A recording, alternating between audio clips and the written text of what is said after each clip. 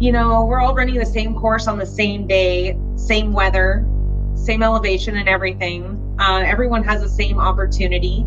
And so I really want to tap into that and just make sure that I'm giving it everything that I have. And I think that's where a lot of it comes from. But it kind of makes me feel good when I know that, I didn't have the right cards in my deck to be a good runner, but I did the best with what I could. And here I am now, despite the odds. So sometimes I feel like I'm not supposed to be here.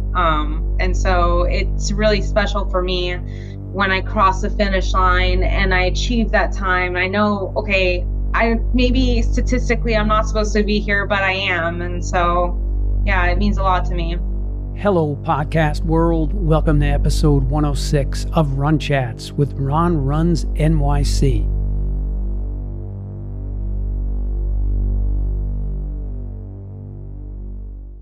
Meet Jeremy Rivera, who's been on an inspirational, transformational journey. From a poverty background as a kid, where she learned grit and developed her toughness and fire from watching her mom in the most challenging of circumstances. Jeremy struggled to connect with others in college. She was inspired by watching a true life episode of a girl who completed a Tough Mudder and signed up for a race, but didn't make it more than a quarter mile on her first training run and had to walk back home. That led to her joining a local running club, the Orlando Track Shack, losing 50 pounds, transforming her body with running, strength training, and a better diet, and finding a welcoming community. From a 3:52 half marathon debut to recently smoking a 2:47 marathon in Houston, Jeremy is on a journey and dreaming big to one day lace him up at the Olympic trials. We take a deep dive into her dreams, exploring the importance of having people around you and coaches who are fully on board and believe. Her 2-year run streak, daily habits, and how doing the hard things post-run, like foam rolling, stretching, and hydrating, are so important. We talk about mindset and the Goggins approach. There are no hacks. Show up every day like Jeremy and get it done.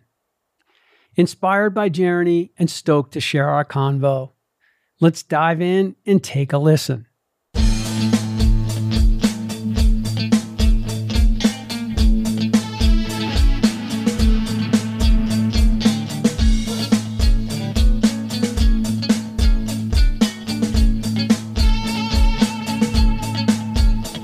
Jeremy Rivera, welcome to Run Chats with Ron Runs NYC. How you doing this evening? Hi, I'm good. Thank you so much for having me on. Yeah, it's great to have the company, man. It's great to have the company. You're in Florida. I'm just across the river from New York City, just back from a little trip up to Vermont to see my son. What have you been up to recently? Well, I just came off the Houston Marathon a little over 2 weeks ago, and I'm just kind of getting back into running. I mean, I have been running through the whole time. I'm a run streaker, so I haven't taken a day off in nearly 2 years. So there's that. So when I say time off, I mean, just kind of running like 3 miles a day, running what I want. Now I'm back into something structured and I have a couple more races coming up. Nice. And Houston is such a great race. The marathon's epic. The half is also epic. I mean, Sarah Hall set the record and then what's her name broke it this year, Emily Sisson. So like you get people going at it in both races are super competitive. Everybody's out there at the same time. I've run it. It's a super well organized race, great logistics. I mean, how was the experience for you? How did you enjoy the race?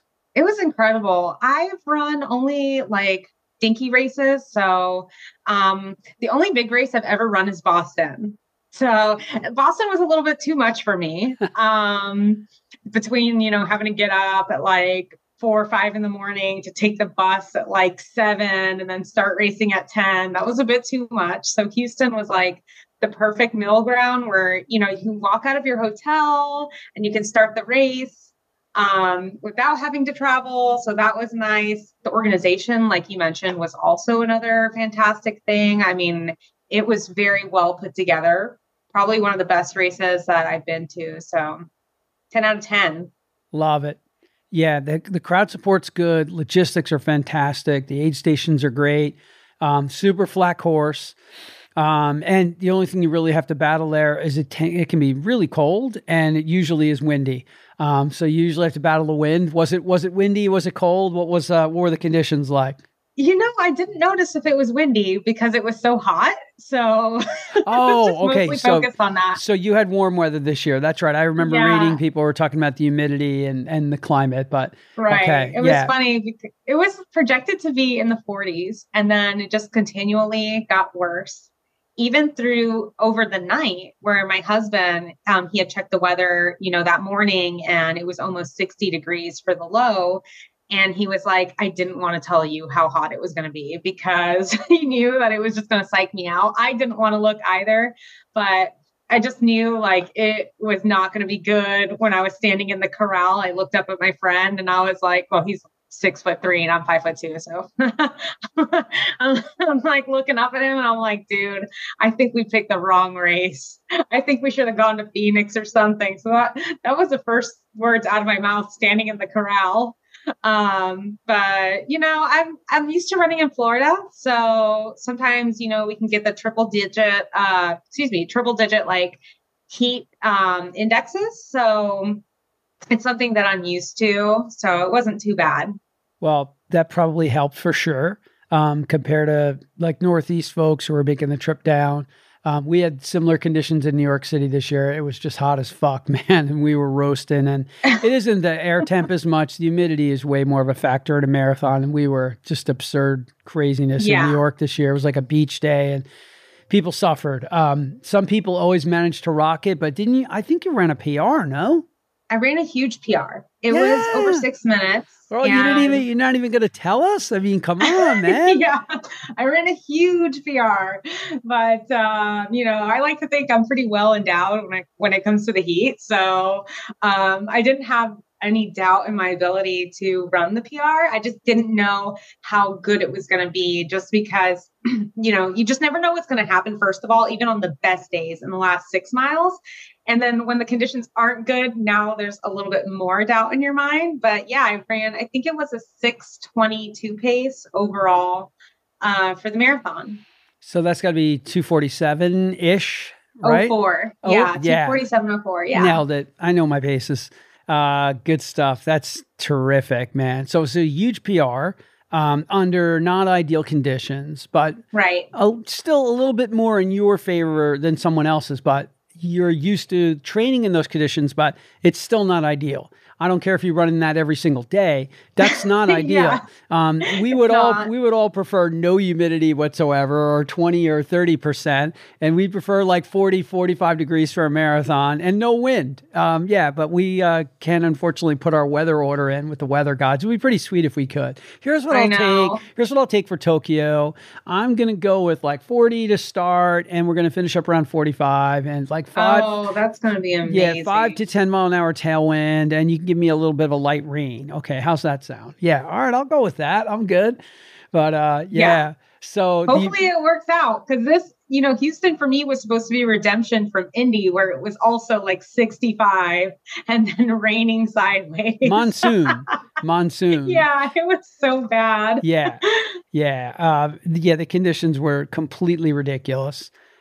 Just absolutely horrific. And everybody talked about the rain coming down sideways. And I'm assuming you did the half as a prep. You were using it as a tune-up, or? No, I did the full. Oh, you did the full. Okay. Yeah, I did the full. Cool. And what did you run in Indy? 2:53. Wow. So a nice 6-minute drop.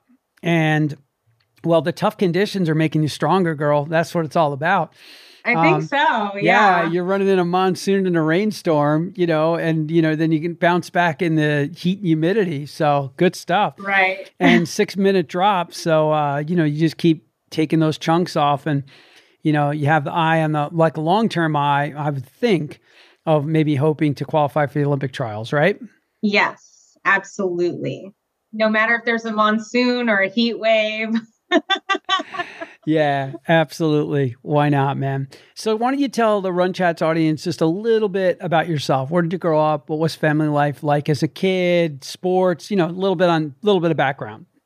I was born in Germany, but I was pretty much raised in Florida for most of my life, from like 3 to now, still living here. So I almost consider myself born and raised, but anyways, yeah, growing up, my family was very poor. And so I didn't have the availability to participate in sports, not from a financial stance. Like my mom could not afford the equipment to allow me to participate in anything like, gymnastics is super expensive. Skating is super expensive. Even running is super expensive. And that's kind of like a sport where you really don't need much. Like people say, oh, you just need shoes. Well, yeah, the shoes can be like $160 now. So it's a lot of money. Not carbon shoes. Yeah.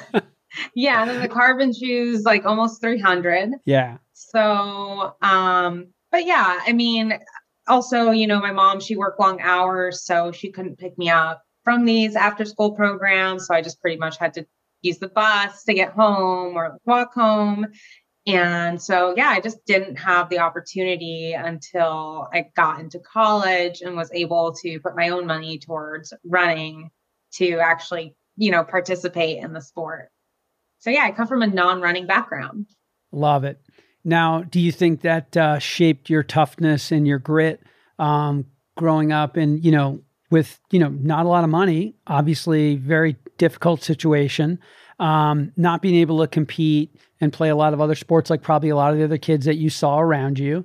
And, you really can't. It's just not an option for you.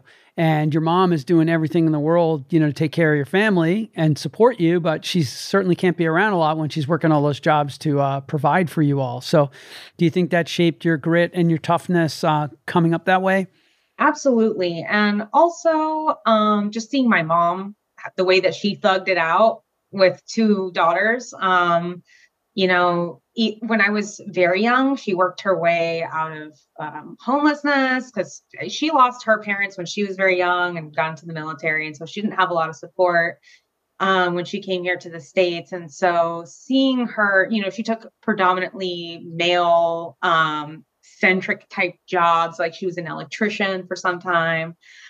She put parts together on planes. And so she didn't hold like traditionally women roles. And so she definitely shaped a lot of my toughness as well as some of the experiences that I went through, just kind of living in poverty. And yeah, I mean, also, I see this kind of like a tangent, but I see people who they have it very well in life and like they've had everything lined up for them and they don't do anything with that. And so it kind of makes me feel good when I know that, I didn't have the right cards in my deck to be a good runner, but I did the best with what I could. And here I am now, despite the odds. So sometimes I feel like I'm not supposed to be here. And so it's really special for me when I cross the finish line and I achieve that time. I know, okay, maybe statistically I'm not supposed to be here, but I am. And so, yeah, it means a lot to me. Love it. I would imagine your mom is super proud of your running. Does she get out to watch you race, or is that just not really an option? Or like, how is she, as far as just experiencing your running and watching what you're doing and just seeing, the amazing times you're throwing down in your performances? Yeah, she loves it. She's my number one fan. She's come to a lot of my marathons, but she actually just moved up to Vermont. So she hasn't been able to watch any of my races as of late, but she's like, oh, can I come? But then she wants to stay in my hotel. And I'm like, I love you, but no. Yeah, this isn't the best race plan, Mom, hanging out in the room. Oh God, it's so funny. She's thrilled with me, but she got osteoarthritis, which is a condition like a bone on bone type thing. And so basically running is out of the cards for her. But yeah, she's very proud of me. She's been inspired to start her running journey. And I know she's rooting for me even when she's not there. That's awesome. Well, she's going to be tuning into this episode for sure. Yes. So she could throw her headphones on and get out on the trails of Vermont, which are aplenty, and it's just Oh, yeah. so beautiful up there. It's good for the soul to get up there. Where is she in Vermont? What part of Vermont is she in? Near Burlington. Oh yeah. Okay, so way up. Yep. Yeah, I know where it is. My son is a Middlebury College graduate, so he's in New Haven, which is close to there. But he is music director and choir director for a couple of churches in Middlebury College. So he actually does some work in the church community up in Burlington, so up by your mom. So she'll have to go to one of his masses and meet his choir. So that would be a cool thing. Yeah, it's a different world up there. Oh, it certainly is, man. But it's just spectacularly beautiful. And Yeah. as soon as you get there and you just like put your windows down and you just go outside, you're just like, oh my God, the air is so clean. It's like I could see 5 trillion stars. Like there's, he lives on this, it's a main road, but when a car isn't coming, you don't hear anything for like an hour, then when a car comes in, you hear something. And, it's just so different from where I'm at, living in the city for a really long time and now just being a 4-minute ferry ride across. So super cool. Well, I'm sure she's going to be excited for the listen. And as a kid growing up, since you weren't involved with sports, or really didn't get the chance when you were young, did you have any favorite athletes or anybody who you watched or you looked up to? I did not. I didn't understand sports. I didn't appreciate sports. I wasn't involved. I didn't want to get sweaty as a kid. I preferred arts. I preferred, reading. And so that was kind of where my arena was. So you were nerdy. Yeah. You were into the arts. Totally cool. Sports were not there. They weren't even a thought at that point. So it makes all the sense in the world. And now, do you have any marathoners that are on the circuit? Anybody in particular that you look at or follow, like a Des or just anybody? I'm always interested in people that other runners or athletes pay attention to or who they follow on IG and who might inspire them. Yeah, right now I'm really inspired by Ken Rideout. I don't know. I'm pretty sure you've had to have heard of him, but yes. He's like my favorite right now. I just love underdogs. So I also like Allie Kiefer because she self-coached herself to running. I think it was 5th place in the New York City Marathon in 2018 from a 2:45 all the way to 2:28 or something like that. So cool. And then I had also shared that I do like Sha'Carri Richardson, unrelated to what's going on with her right now. But I've always just liked her because she's had such a very feminine appearance on the track, and I'm drawn to it. It's cool. But she's not really in the marathon world. But I also like Meb. So yeah, those are kind of my few people that I really like. That's a good group. Yeah, I can understand the Ken Rideout because that dude is all grit, man. He's so self-made. And just everything, how he talks. He reminds me a lot of Goggins, just how he talks to people and communicates. And it's wild because we both stayed in the Ritz-Carlton in Berlin. He was running in Berlin. He didn't have a good race. He's crushed so many races and been at the top of the world age group rankings. And, it's everybody has a race where it just doesn't go to plan. And that was his race. But it's wild because 2 different times we literally crashed into each other, but there were so many people around us. And when I want to introduce myself to somebody, I want to be able to say, hey, Jeremy, it's Ron Romano from Run Chats, man. I've followed you running. I'd love to have you on my show. I would have introduced myself and said, hey, I've listened to his Retrol podcast. I listened to him with Mario Frioli because Mario coaches him. But I'll get him on at some point. And the rest of the group is great. But Meb, you can go run with Meb in Florida. Meb does that pretty regularly. You should be able to get a little hookup. I've got friends. You're around Orlando, right? Yes. Yeah, I actually have friends who live down there that have run with Meb before. So they know Meb. Meb's actually come to their house. It's crazy. He's come over. And my coach. Yeah. So my coach, he coached him. Oh, okay. Yeah. Okay. Well, you have your hook then. So he has to come out and do a shakeout with you and or do some sort of workout of some sort as you're continuing your build here. So that's super, super cool. Yeah. So moving on to like high school, college days, I always like to get inside the minds of people who played a prominent role. And it does not have to be athletic. This is the whole thing. People always automatically assume, no, man, sometimes it is an art teacher, a music teacher. In my son's case, that's some of our most powerful mentors, or someone who really helps us write and find our creative soul. Or, we suck in sports. I mean, some of my best podcasts are people who were horrible at ball sports. They sucked and found running like completely by accident, or they were too small as men to play football or some of the more contact sports. And their coaches were like, no, dude, you're out of here. You weigh 120 pounds. You can't play. Go do cross country. So who had an impact for you, in your high school, college years? And it can be more than one, and how?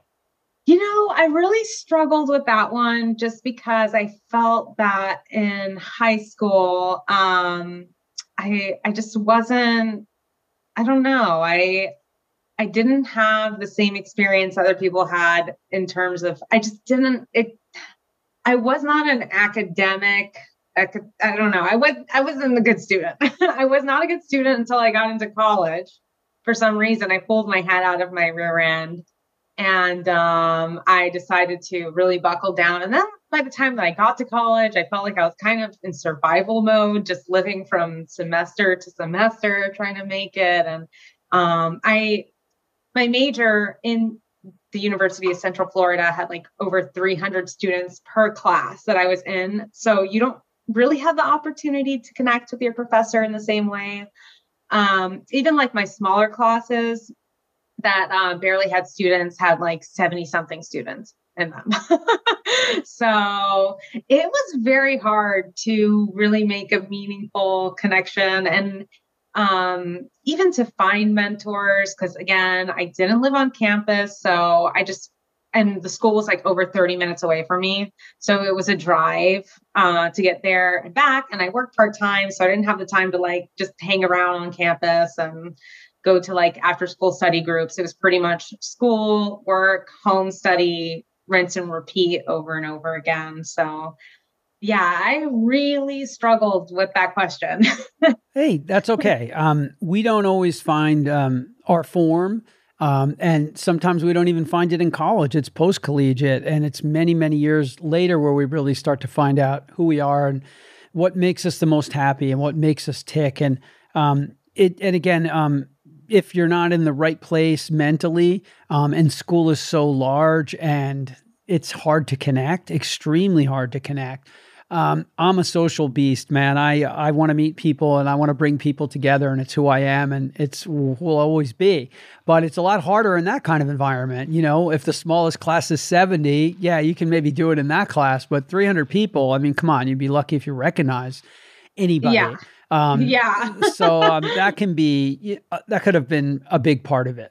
Yeah. So if it really wasn't teachers, let's shift to coaches, because I know you've had, some prominent coaches who really had an impact, from your first to your current coach. Yeah. And they've really been having an impact, because of the connection that you formed, right. And that they believe in you and all those other things. So tell us a little bit about that. So, I joined the speed group after I had a friend that was telling me, you got to join this community speed group. You're going to get so much faster. And I wasn't that fast. Like I think I ran a 1:52 half marathon, which is fast. Yes. But, nothing compared to what I am now. And so I got in there and they have 3 groups. One is the slowest, one's kind of like medium slow, and then the fast group. And so I was in the medium group, and this coach, I thought he had lost his damn mind every time he would give me a new goal. Like I would run 125 in the 5K. He'd be like, okay, now you're going to like 123. Like it would be such an aggressive bump. But I was like, oh my God. But then I get to 123 and he'd be like, okay, time to go down to like 122.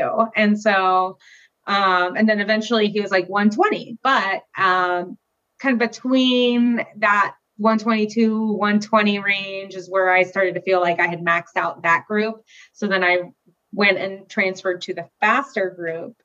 And I stayed with that group for about a year, but I didn't really stay with the slower group for very long, even though I felt like he was very instrumental. It's short-lived, but it was a big impact. And then I met the current coach that I have now, which he is just like, he's amazing. We connect so well. Cause sometimes, the coach that I had in the faster group, he was good, but we just didn't really align in our philosophy of training and other areas as well. And so when I found this new coach, and he believed in my dream, I guess I should kind of like take a few steps back. This is something that I was kind of like, okay, do I talk about this or do I not? Before I left that group, I had dropped a seed saying I want to run a 245 in my lifetime.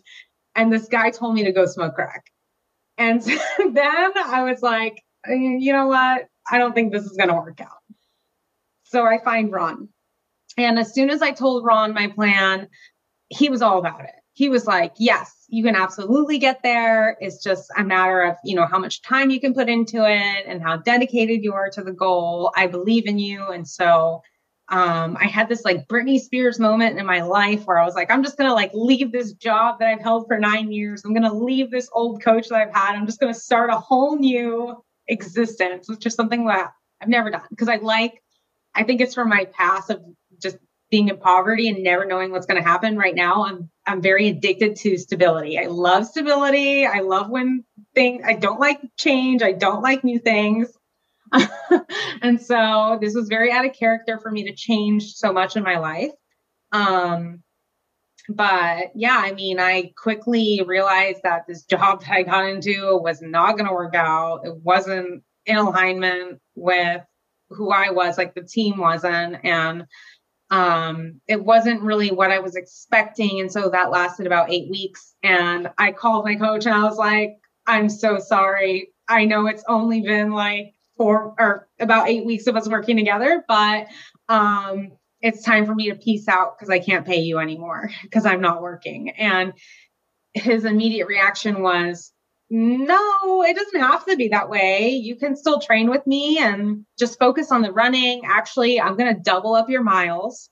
So that way, not double up for real, but he really stacked on more miles. He stacked on more workouts and told me that I could just use this opportunity to train like a pro basically. And so that's what I did. That's such a great story. Thanks for sharing that because for every high, there's a low. And for every low, there's a high.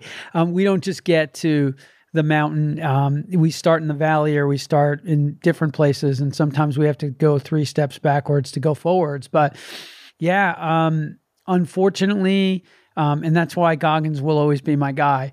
Goggins talks so much about, so much of his philosophy is about how all of your so-called friends, they want to pull you back down into the dungeon with them. They don't really want Jeremy to make the Olympic trials. They don't really want that to happen. They say they do, and they say all the right things, and they give you all the attaboys and attagirls and pats on the back. But deep down, they're like, we really don't want her to break free of the solar system and be the shooting star.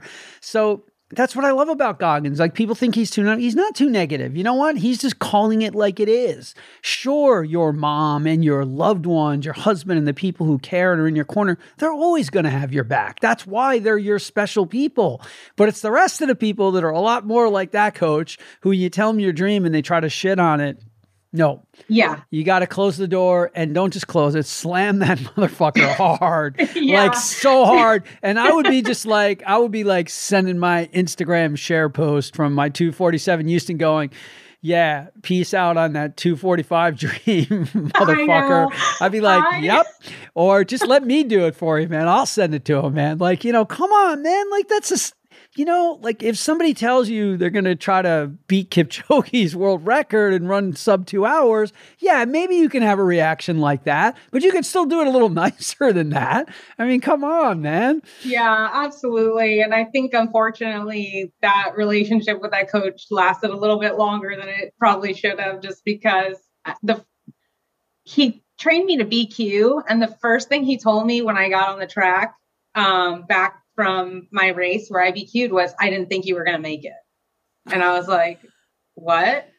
because I did. Like there wasn't a doubt in my mind, but I had this mentality of, oh, I have to prove it wrong. But when it came to this dream, the 245, I didn't want to work with someone like that was going to shit on the dream, because it was in that infancy seed stage where like it just has to be watered the right way. It has to have the right amount of sunlight. And if someone's like casting a shadow on it, the plant's just not going to grow. So, yeah, I knew it was time to cut it and move on, but I didn't know how that was going to happen. I didn't know with who that was going to happen, because I didn't have another coach in mind. But thankfully, like this guy literally fell out of the sky, which was so weird. Well, sometimes things come to us when we need it the most. You know, and you're not really wanting change and stability and all those things that you explained so clearly. You know, like it just shows that fork in the road with you not having the job at that point, and you go to your coach, Ron, and the dude's like, no, we could still work together. That just shows you like he's got the long-term view and that he's like fully invested in you.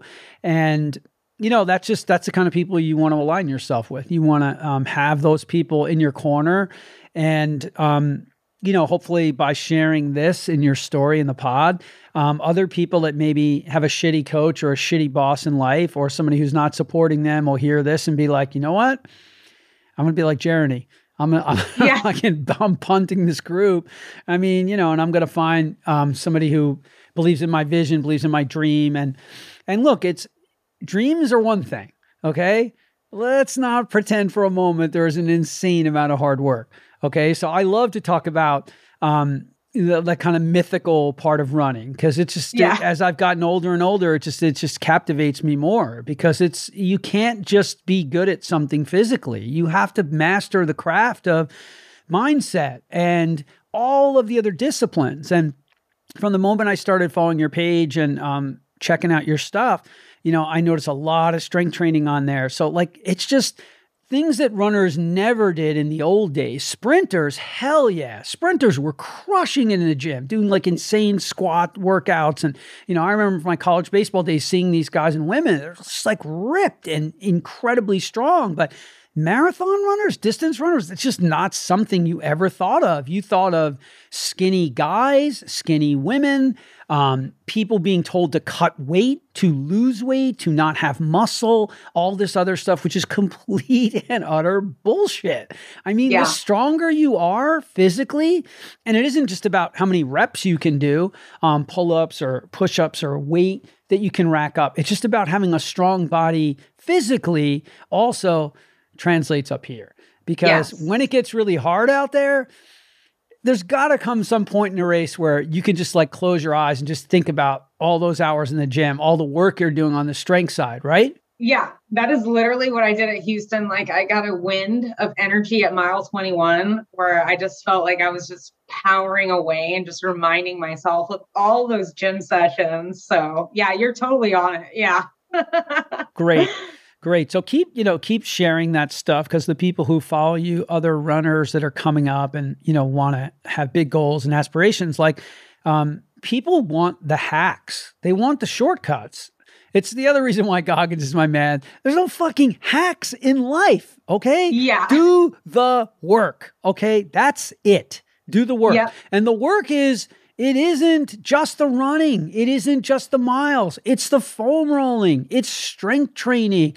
It's your nutrition. It's sleep. It's so much more. And then there's the huge mental piece of how much do you really want that OTQ? Are you willing to go all the way in? Because 247, 237, it is 100% doable. Like it's 100% doable. And you could go back through my catalog and listen to at least 3 or 4 women who've been on my show who made that huge leap. Okay. So I'm going to give you that as an assignment, not just because I want you to listen to my shows, but because they're badasses. They didn't cut. I mean, their story is not that dissimilar to yours. Maybe your backgrounds are different, but how they trained, how they got into a group, how they found a coach who believed in them, or maybe some other athletes to do their work with, you know, that's the kind of stuff you have to grab onto and grab a hold of, because you have the right coach. So that is a huge piece, right? You have the coach who believes in your dream and your vision, and he's coached Olympians. So, it's not like this guy doesn't have the credentials. I mean, this guy has the credentials to get you wherever you need to go.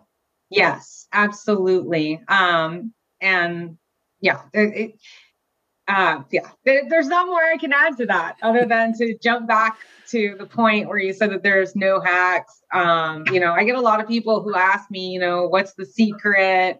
What's the, I had someone ask me, what supplement do I take to like lose weight or, get healthy? And I mean, there really is no shortcut to get there. And I am also a huge fan of Goggins, but I didn't know if I should mention that on the questions that you gave me.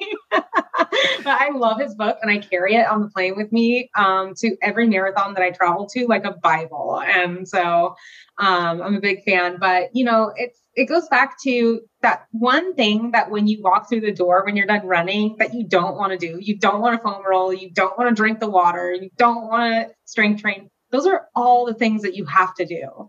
And so kind of honing in on that and realizing that and then putting it into action has been tremendous in taking me from that 325 level to the 253, all the way to 247, where, I was explaining, I haven't explained it on here, but I explained it to you via email that I had got a gym membership and started like lifting heavier. And so that was like that one thing that was my next little hurdle. So yeah, just want to say that.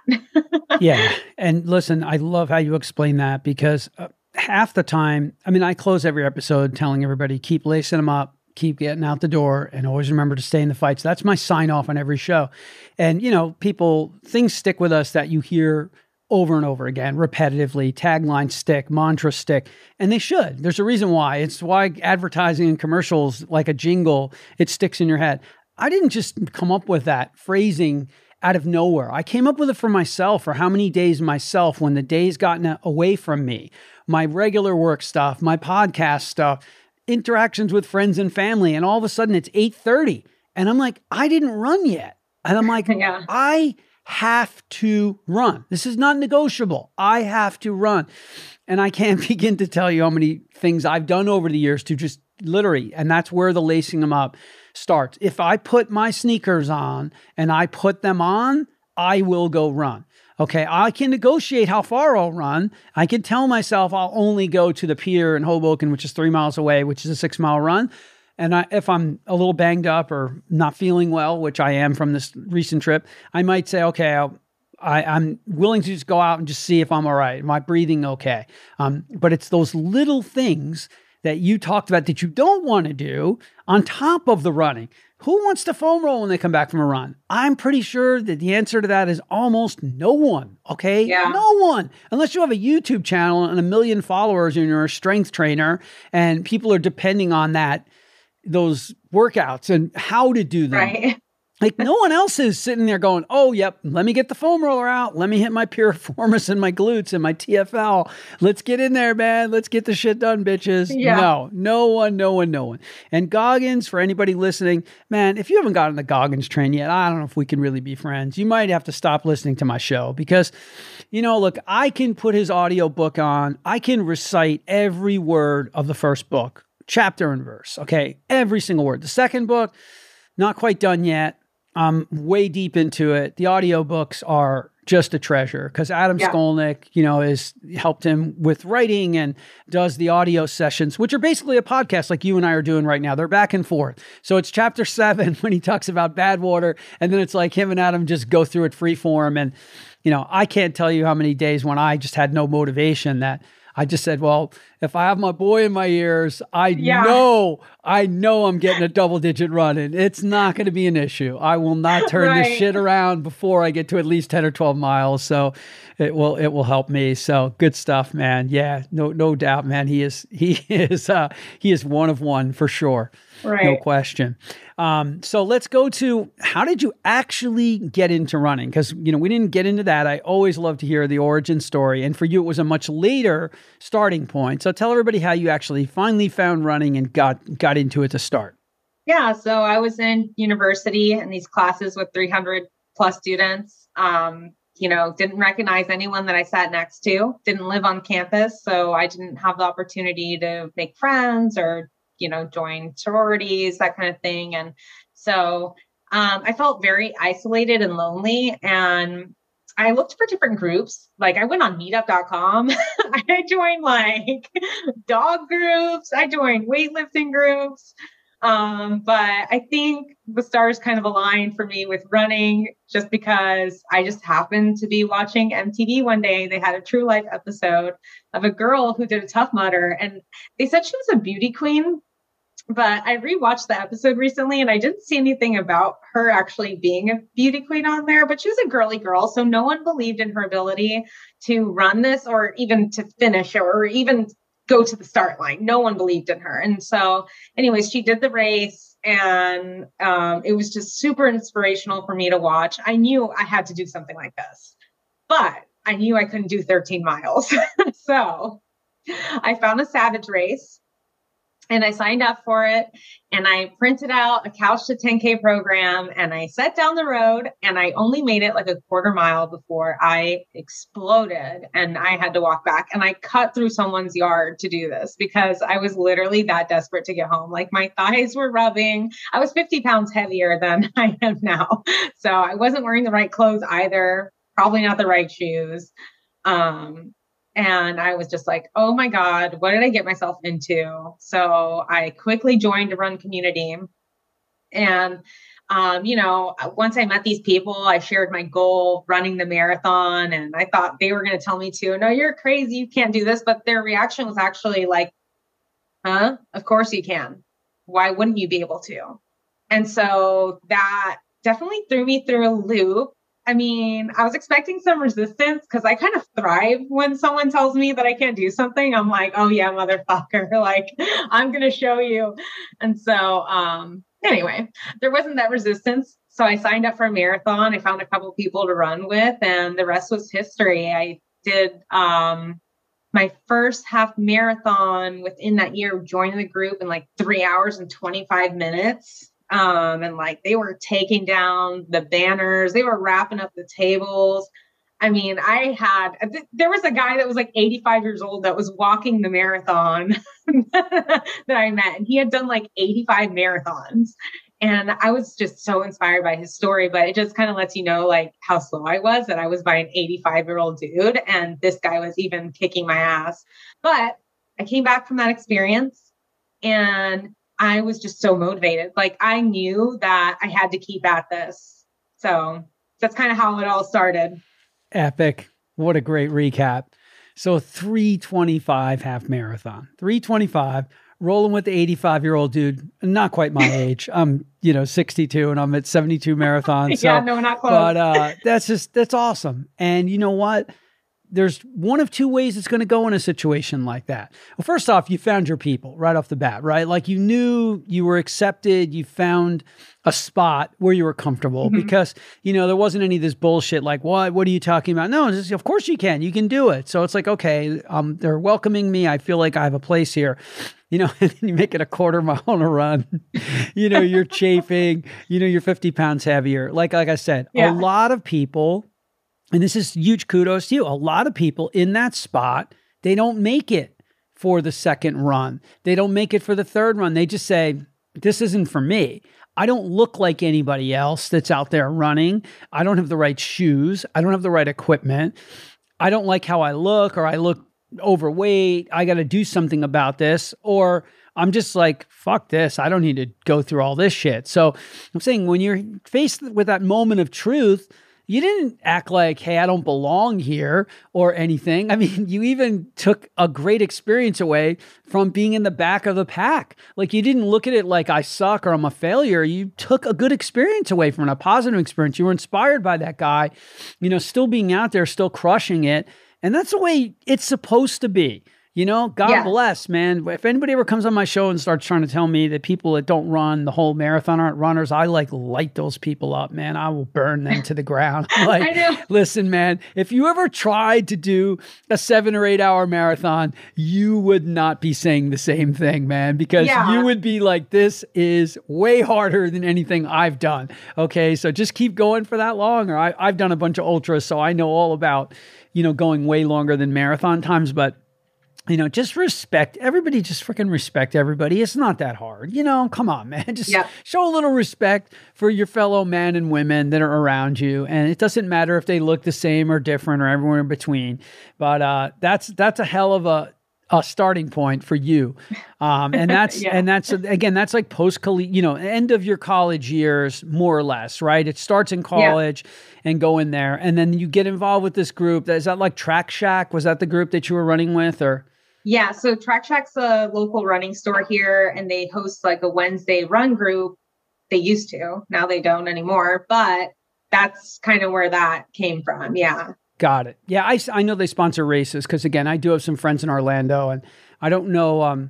One of them has like I Dream of Jeannie medals, man. One of them always wins like these age group awards. It's got like these I Dream of Jeannie medals. And I think there's like a Mount Dora half. There's all these races down there. They're always inviting me to come down, but I'm always like, I don't know. I'll get down there one of these years. But they have the Mount Dora half is worth it. It's a good one, right? It's a good one. Yeah. I like it. All right. I'll have to get down there at some point.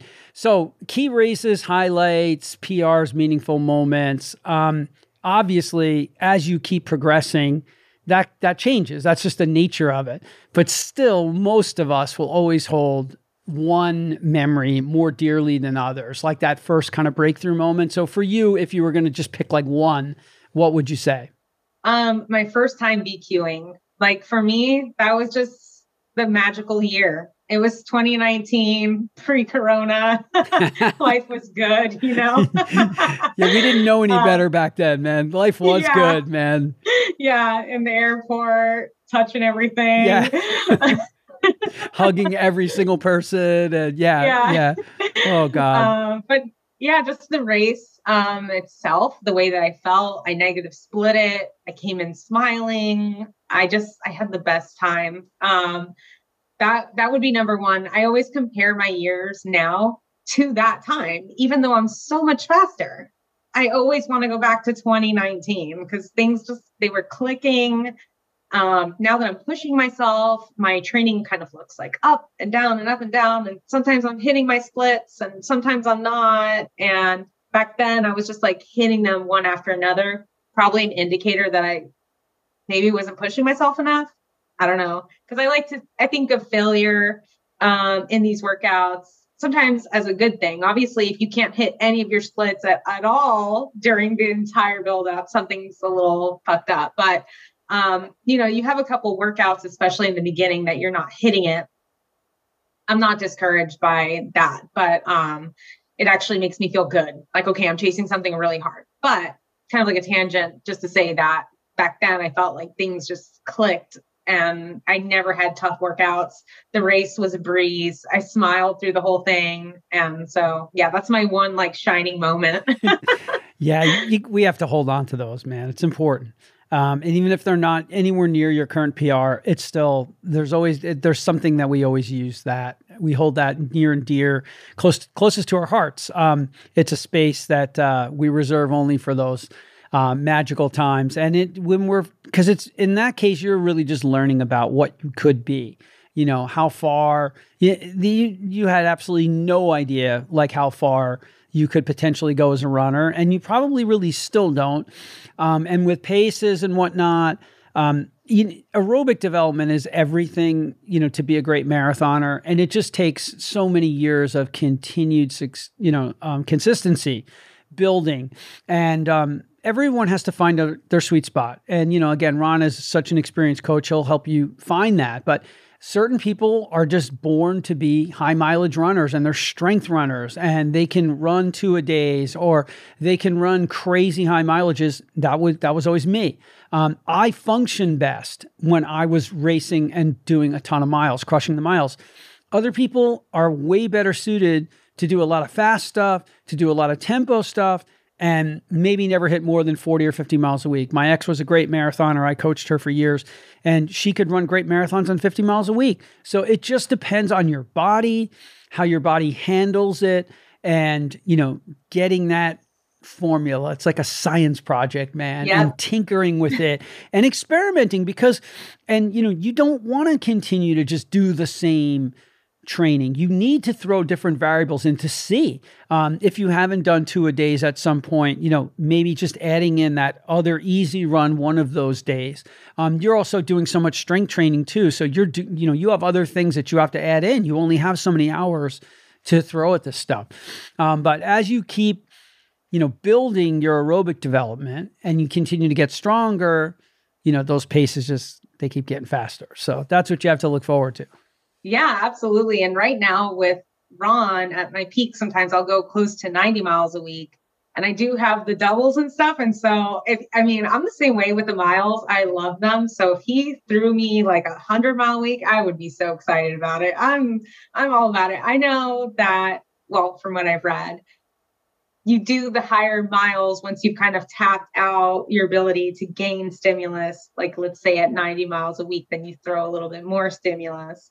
So yeah, right now we're just kind of in that discovery phase of, am I going to get better staying here, or can I press it? But yeah, if he told me, guess what? You're going to 120 miles a week. You're going pro. I'd be all about it. Love.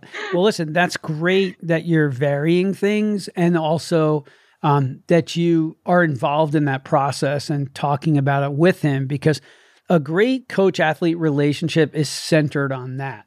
Many times people are either just in awe of their coach because of their credentials and like, oh, I can't question anything. I have to just listen, like salute, follow along and do it. Or it's the other way. I don't like this guy. I don't like this woman. She doesn't listen to me. She's not paying any attention to me. He's not listening to me. I told him I'm bagged up right now and I need to back off a little bit, and he's not making the necessary changes. So the same way you listen to your inner voice, back to our Goggins boy again, the inner voice, that's how you have to make these decisions. You knew that coach wasn't going to be for you, and you ended up with Ron. So as you continue tinkering and, playing around with your training and, maybe potentially going to altitude at some point, like all of those things are all things that you can try, if you can, figure out a way to make it work. Because at the end of the day, it's always about money and being able to have the money to be able to afford to do it.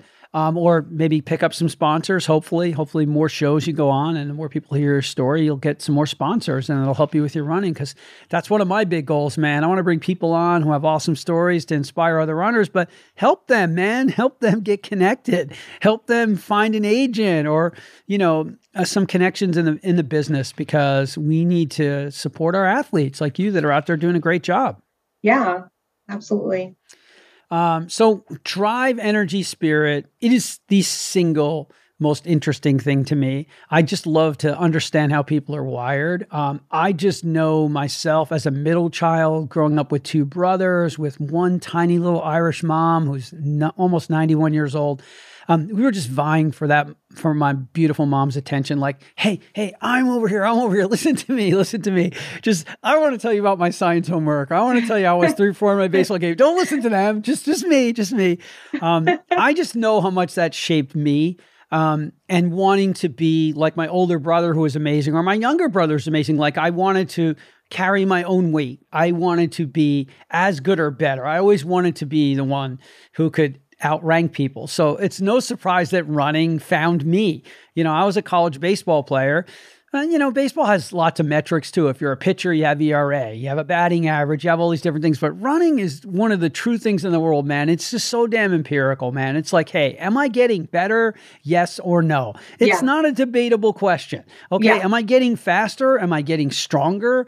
Am I improving? And then even for people my age, or you're talking about the guy who was 85, there's age graded times. Like that's also unequivocal. It's empirical. It's rated against the best times in the world. And anybody who thinks that age grading is bullshit, I've got friends like Gene Dykes who are running, 254 marathons in their 70s. So no, not bullshit. That's the time they plug in. His time of a 254 marathon at 72, you get graded against him. So it's not like, oh, okay, I ran 3:30. That's going to be 90% age grade. No, no, no, no. It's not. So for you, I know how much that influenced my background. But for you, I think I know where you're going to go with this one, but I just want to know your drive, energy, spirit, competitiveness. Where do you think it comes from? Well, just having the opportunity now that I do to chase what I can, that's what really drives me and gets me up, in the morning, especially knowing that I'm 30 now. So I have like maybe another 10, 15 years to wring out this towel in this area of my running. I do have other areas that I want to move into after I kind of tap this out, but like into the ultra space. But yeah, I just really want to be able to look back on my running, I guess, career and have no regrets. Know that I put everything into it, that I really gave myself a fighting chance because I felt, or I do feel, when I was younger, that I didn't have that chance to really like excel in school. And even in college, when I was like struggling to pay for my books. And so I would get them a few weeks late because I was waiting on the FAFSA money to come through. And so I would have to like basically find a way to finagle like a free preview of the book or something. And so I felt like things were always so unfair and running, going back to what you were just saying about, even if someone's a different age category, we're all running the same course on the same day, same weather, same elevation and everything. Everyone has the same opportunity. And so I really want to tap into that and just make sure that I'm giving it everything that I have. And I think that's where a lot of it comes from. But, also going back to growing up poor, you deal with a lot of shit. You're used to dealing with a lot of stress. And so, sometimes these little stressors in life, like, oh, I didn't make my PR, or I failed at this goal, or I told the world I was going to do this goal, but now I really ran that. It's small beans. It's really, no one cares about your passion project more than you do, but also moreover to that, at the end of the day, we're just floating on this tiny rock in the middle of the universe. And no one's going to remember that I'm the chick who said that I wanted OTQ and then I only ran like a 2:39. To me, that would be still such an amazing feat coming from where I did come from. So, it's kind of like, why not? Why not chase this with everything that I have? Hell yeah. And, you're growing up in poverty and literally things are hand to mouth. It just shapes us, man. It makes you tough. It hones your grit. And it changes your perspective on what's really important and, what you're willing to fight for. But fighting and grit and spirit and all that and passion, man, it comes through. So running is the right place for you because you can hone that and you can channel that. And you can tap into that. And that's always what's going to make the difference between being close to a goal or actually hitting the goal. The training, man, you can pretty much follow just about anybody on Strava these days. You can see what kind of workouts people are doing, see what kind of paces they're running, whatever. Like that's not where you're going to win the day. It's all those other things that you're doing is where you're going to win the day. Because they may be putting every single thing they have in to those runs, but are they doing any of the other things that you're doing? Are they doing the strength work? Are they doing the foam rolling? Are they handling getting enough fluids in, living in Florida? Are they in a state of constant dehydration? And then also, are they really looking at long-term, how else can I improve? What else can I change? What else can I do? So I think that shaped you the most and it will continue to. And again, sharing your story, definitely somebody out there who's come from a similar background will be like, yeah, I like this chick. I'm going to follow her. She's got grit. I'm in. So how about mindset mantras? I mean, you could clearly see that stay in the fight sign behind me. That's a guy I knew from a Facebook running group that I still to this day have never met in my life. He knows my running and follows me on Instagram and listens to my podcast, terrific guy, and he's very talented with woodworking, and he's made signs for, I don't know what number he's up to today, but for all sorts of people around the world, and it's always something different, but he knows how involved I am with Boston, having run it so many times. So he made that sign for me, the Stay in the Fight sign with the unicorns in there. So what about you? I like it. Do you have a favorite mantra or something that you like to talk to yourself while you're out there in the course to help you when things get tough? So I don't have a go-to mantra, only because the times that I felt like I have been like, oh, this is going to be my one mantra, when it doesn't work, it just makes me so frustrated. And so mine, I kind of have like a little Rolodex of mantras that I use, and they'll change depending on how that block went, what my insecurities are. And so I know that I had shared some of those a little bit beforehand. I kind of forgot the ones that I mentioned that I used before Houston. But I remember off the top of my head that I will embrace the fear and the excitement of, the event. And so that kind of allowed me to take those emotions that were building up and making me scared and channel them into propelling my body forward. Another one is that I can push. Oh gosh, I'm going to need help here. I can keep the pressure on. Yeah, I can keep the pressure on. That was a good one that I really liked for Houston. I do also like to use I am statements. So they don't have to be like I am, but so for example, I've used I bring the fire, I belong, which is something that sometimes I feel like I don't really belong. And so I have to remind myself that I do belong here. And let me see, what is the other I am statement that I've used? I'm trying to think off the top of my head. But yeah, I don't have any kind of preset ones. They're just ones that I give myself. I am strong. I'm a badass. Whatever. Yeah, I can. I will. It's basically, have you read Deena Kastor's book? No, I haven't. Yeah, I'll suggest it. And I'm going to try to reorganize my Zoom pod area, because I keep my books that I recommend the most on the show, because it's impossible to remember all the titles. Even Goggins now has 2 books, and Can't Hurt Me, I'll never forget that. But the second one, I don't know if it's Unshackle Your Mind or whatever it is, but Deena's book, I'm embarrassed to say, I constantly forget the name of it. It's a fabulous book. It is almost 100% on mindset and the things that we say to ourselves. Like when we say, I will not quit. Like our brain hears quit. Our brain will not is a terrible thing. So no, it's like,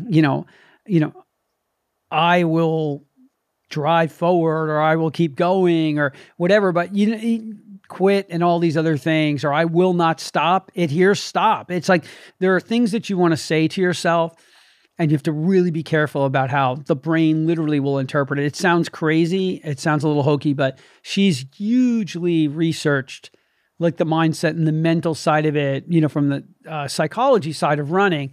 And it's fabulous. I mean, some of the things that she's used to be a, Olympian, silver medalist or bronze medalist. I think she won silver. I'm not sure if she won silver or bronze in Greece. In the marathon, and was a American record holder, still an American record holder for the marathon as a masters. Just an amazing and storied runner in her career. But that book is all about the self-talk, all about how we have those conversations with ourselves. And it isn't just on the race course, it isn't, because just remember, we spend way more time in our own ears on our training runs. Yes. Way, way, way more time. And whether you're listening to music or a podcast, for me, even if I have a podcast on, even if I have music on, there are times when my brain just goes off. It just goes off into another lane. And I always let it go, because it's taking me to another lane for a reason. Like, even though I might be listening, I'll be like, wait a minute, there's a reason why I'm getting changed. The channel's getting changed here. What's up? Right. Like, let me just listen to what's happening in this moment and see if there's some gold in there to mine. Yeah. And I will add to that a little bit. Kara Goucher, she had inspired me through one of her mindset books, which isn't really a book. It's kind of one of those things that you can just like open any chapter and start wherever you want. but she had talked a little bit about journaling. And so I started journaling because I started this thing in therapy. And it all kind of started because my therapist was like, just name 3 positive things about yourself. And I could not do it for the life of me. I really, really, really struggled with this. And so he helped me like, okay, you're athletic. You like your health. And I was like, I like my health. I'm athletic. And then, it's kind of like that. And so I realized, or I recognized that was a weakness of mine. And it was definitely something that I needed to address. And so I started journaling and writing those I am statements, like I am, and sometimes they're just facts. I am a daughter. I am a runner. And so kind of drawing that, I guess being able to recall on the positive things, just because the mind can get kind of stuck to all the negative aspects of our life. And that's just kind of part of how we're wired. We want to avoid danger. And especially if you grew up in a situation kind of like me, where things were not stable and you worried about where the next meal came from, you worried about things like if you were going to live in a house the next month or have electricity, that's probably even a little bit more so a fact, or I guess aspect of your personalities that you might be a little bit more drawn to looking out for danger. And so, anyways, I think it's just really important to highlight the positives within your life, within your training, because it's so easy to let those negative thoughts just gain momentum and let that ball rolling. And before you know it, you're just saying things to yourself just off the cuff, like, oh, I'm so fat, or, oh, I'm slow, or, oh, and it just rolls right off the tongue more than the positive statements do. And so I feel like that's been very pivotal between the run. Let me see, the Boston Marathon, where, by the way, I bombed that shit so bad for multiple reasons, but one of them was mental. One of them was that I was eating like shit, but that was also related to the mental aspect of me kind of getting to this town and not really feeling it and just being like, whatever, I'm just going to have fun and eat whatever the fuck I want, and self-sabotaging my race ultimately. But yeah, that was the difference between that horrible Boston experience and the experience that I had at Houston, where I stayed so mentally engaged that I told my husband, it was like I was focusing on a laser dot on the ground, and just with intensity, like someone was telling me, like, if you look off that laser dot, your whole family's going to die. And so I was just so in it to win it and staying positive. And I really think what led to that was all the practice work that I did outside of the running, the journaling, recognizing the positives, so that on race day, it wasn't something that I had to pull out of my ass. It was second nature. I was like, yes, I'm powerful, I'm strong, I can keep pushing. So yeah. Well, it's a wonderful learning experience. We can't hit the highest highs and we can't hit the race out of the park like you did in Houston without having an experience like Boston. And, every person that's ever run, every person that's ever tried to be really competitive or at the top of the sport or their age group, or even if it is just qualifying for a BQ, which is a huge deal.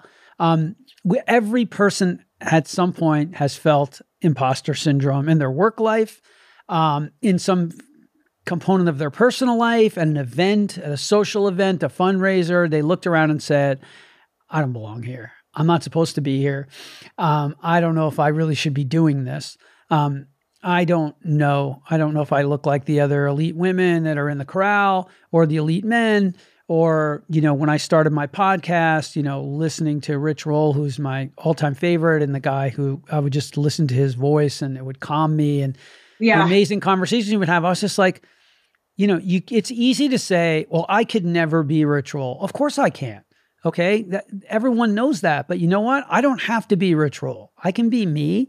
And I can have people like you on my show, and we can talk about the thing that excites me more at 62 than it probably should, but it just does. So, lean into the things that get you excited, lean into the things that get you out of bed in the morning.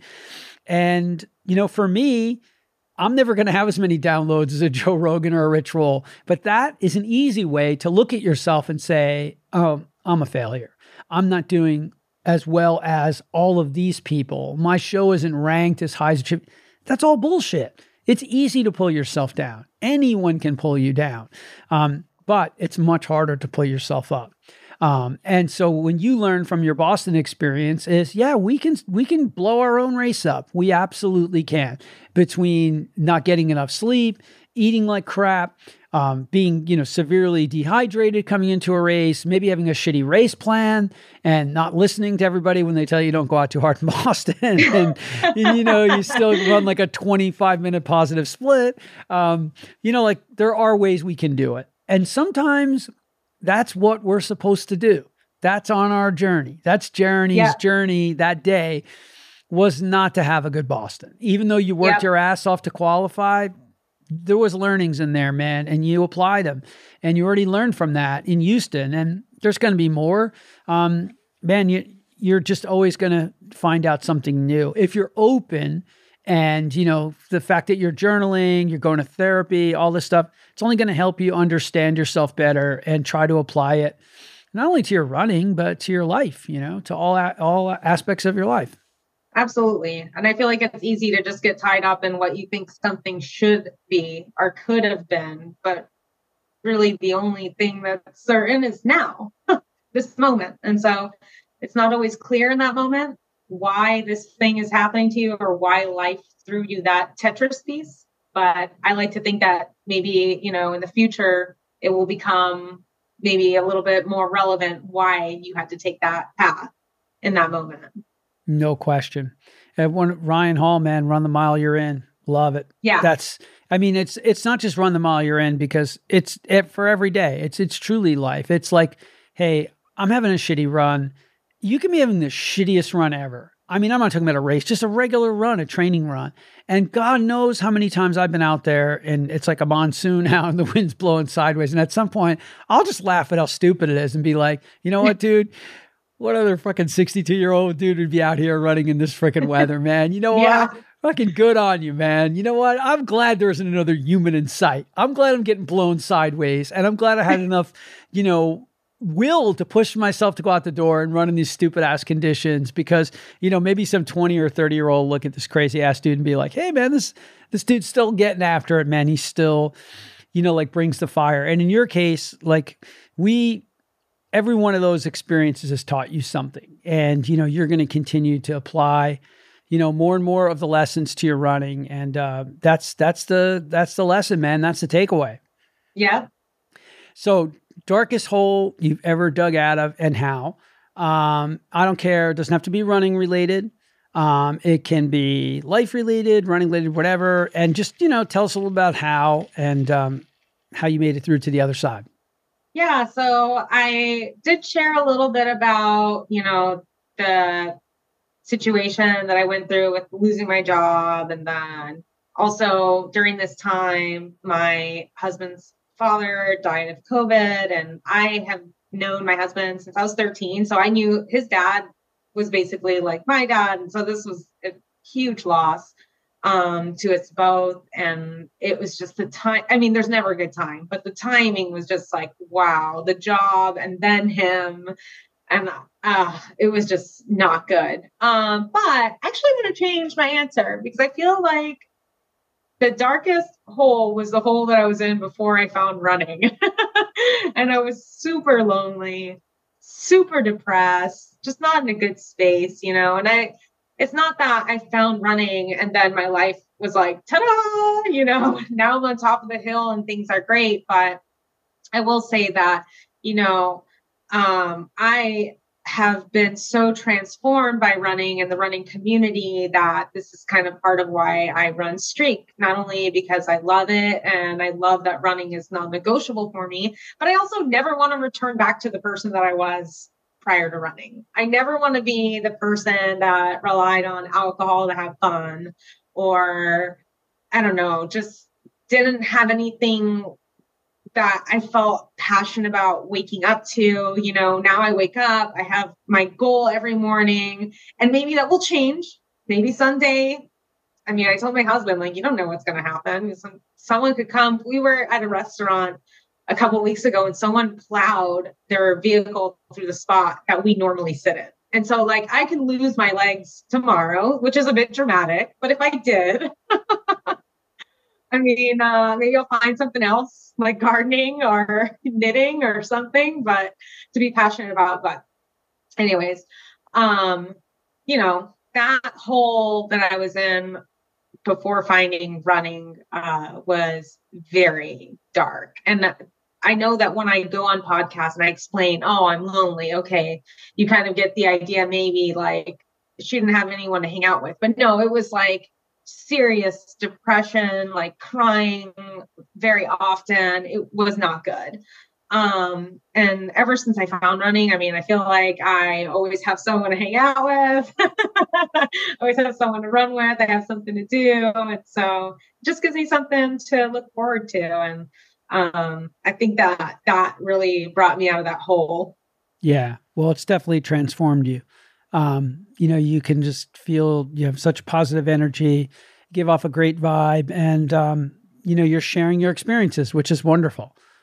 So just keep doing that. It's great.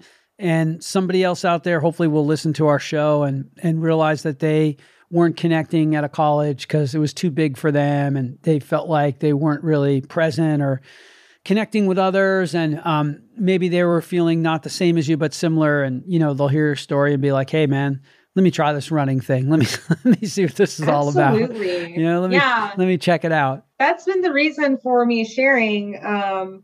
You know, I've been through other experiences in my life where, you know, you go on Google, you start looking up, has anyone been through this? And sometimes I'm disappointed in the lack of stories. And so when I did start sharing my journey on Instagram, it was just for that. There could be one person out there that has a similar background or maybe somewhat aligned. Maybe it's only 70% like me. But if I can, through my experiences, help them navigate their own way to finding something that lights them up and gets them up every day, I mean, my job is done. So, yeah. Hell yeah. Absolutely. And then that's what it's all about. Sharing and people, you know, kind of building these networks and helping each other, Yeah. you know, continue to grow and flourish. So, community service, something I like to highlight to get people thinking about giving back. What's something that's near and dear to your heart, something you've either done in the past or want to do more of in the future? Well, I've done a lot of volunteer work with dogs. I didn't list this. Yeah. I didn't list this, but I did do a little bit of work at the animal shelter, but that was kind of depressing. So I only lasted there like maybe 2 months. And I did the morning shift, like getting the dogs up, moving them to the other side of the kennel, scraping all the poo out, and then cleaning it, moving them over, and then walking them. And it was a whole morning, like from 5 to, 10, 11 in the morning. And, but that was exhausting. And so, I did also search and rescue, human remain detection work with canines. And that was very, I don't want to say fulfilling because it's a dark world, but it can also be very rewarding when you can help someone, have those answers as to, where their loved one is. A lot of the times we're just searching. And so I was part of a team that focused in the woods. There's urban teams, there's teams that focus on the woods. And this was an effort that was actually kind of organized by the government after 9/11. Every state has to have so many search and rescue volunteer teams. And so I was part of that. And a lot of the searching that we did, going back to that, was for people and children who had autism, who would just like walk out of the house, and older folks who get lost in the woods. So a lot of it was not deceased people, but sometimes it is. And we were called out to an event, unfortunately, where that, during my time in volunteering, that we did discover, but my dog did not. But that was very fulfilling. And so those are kind of my 2 areas of volunteer work that I did. And yeah. So I have one for you. Your background growing up, in poverty and, just tough hand to mouth, tough circumstances, tough situations.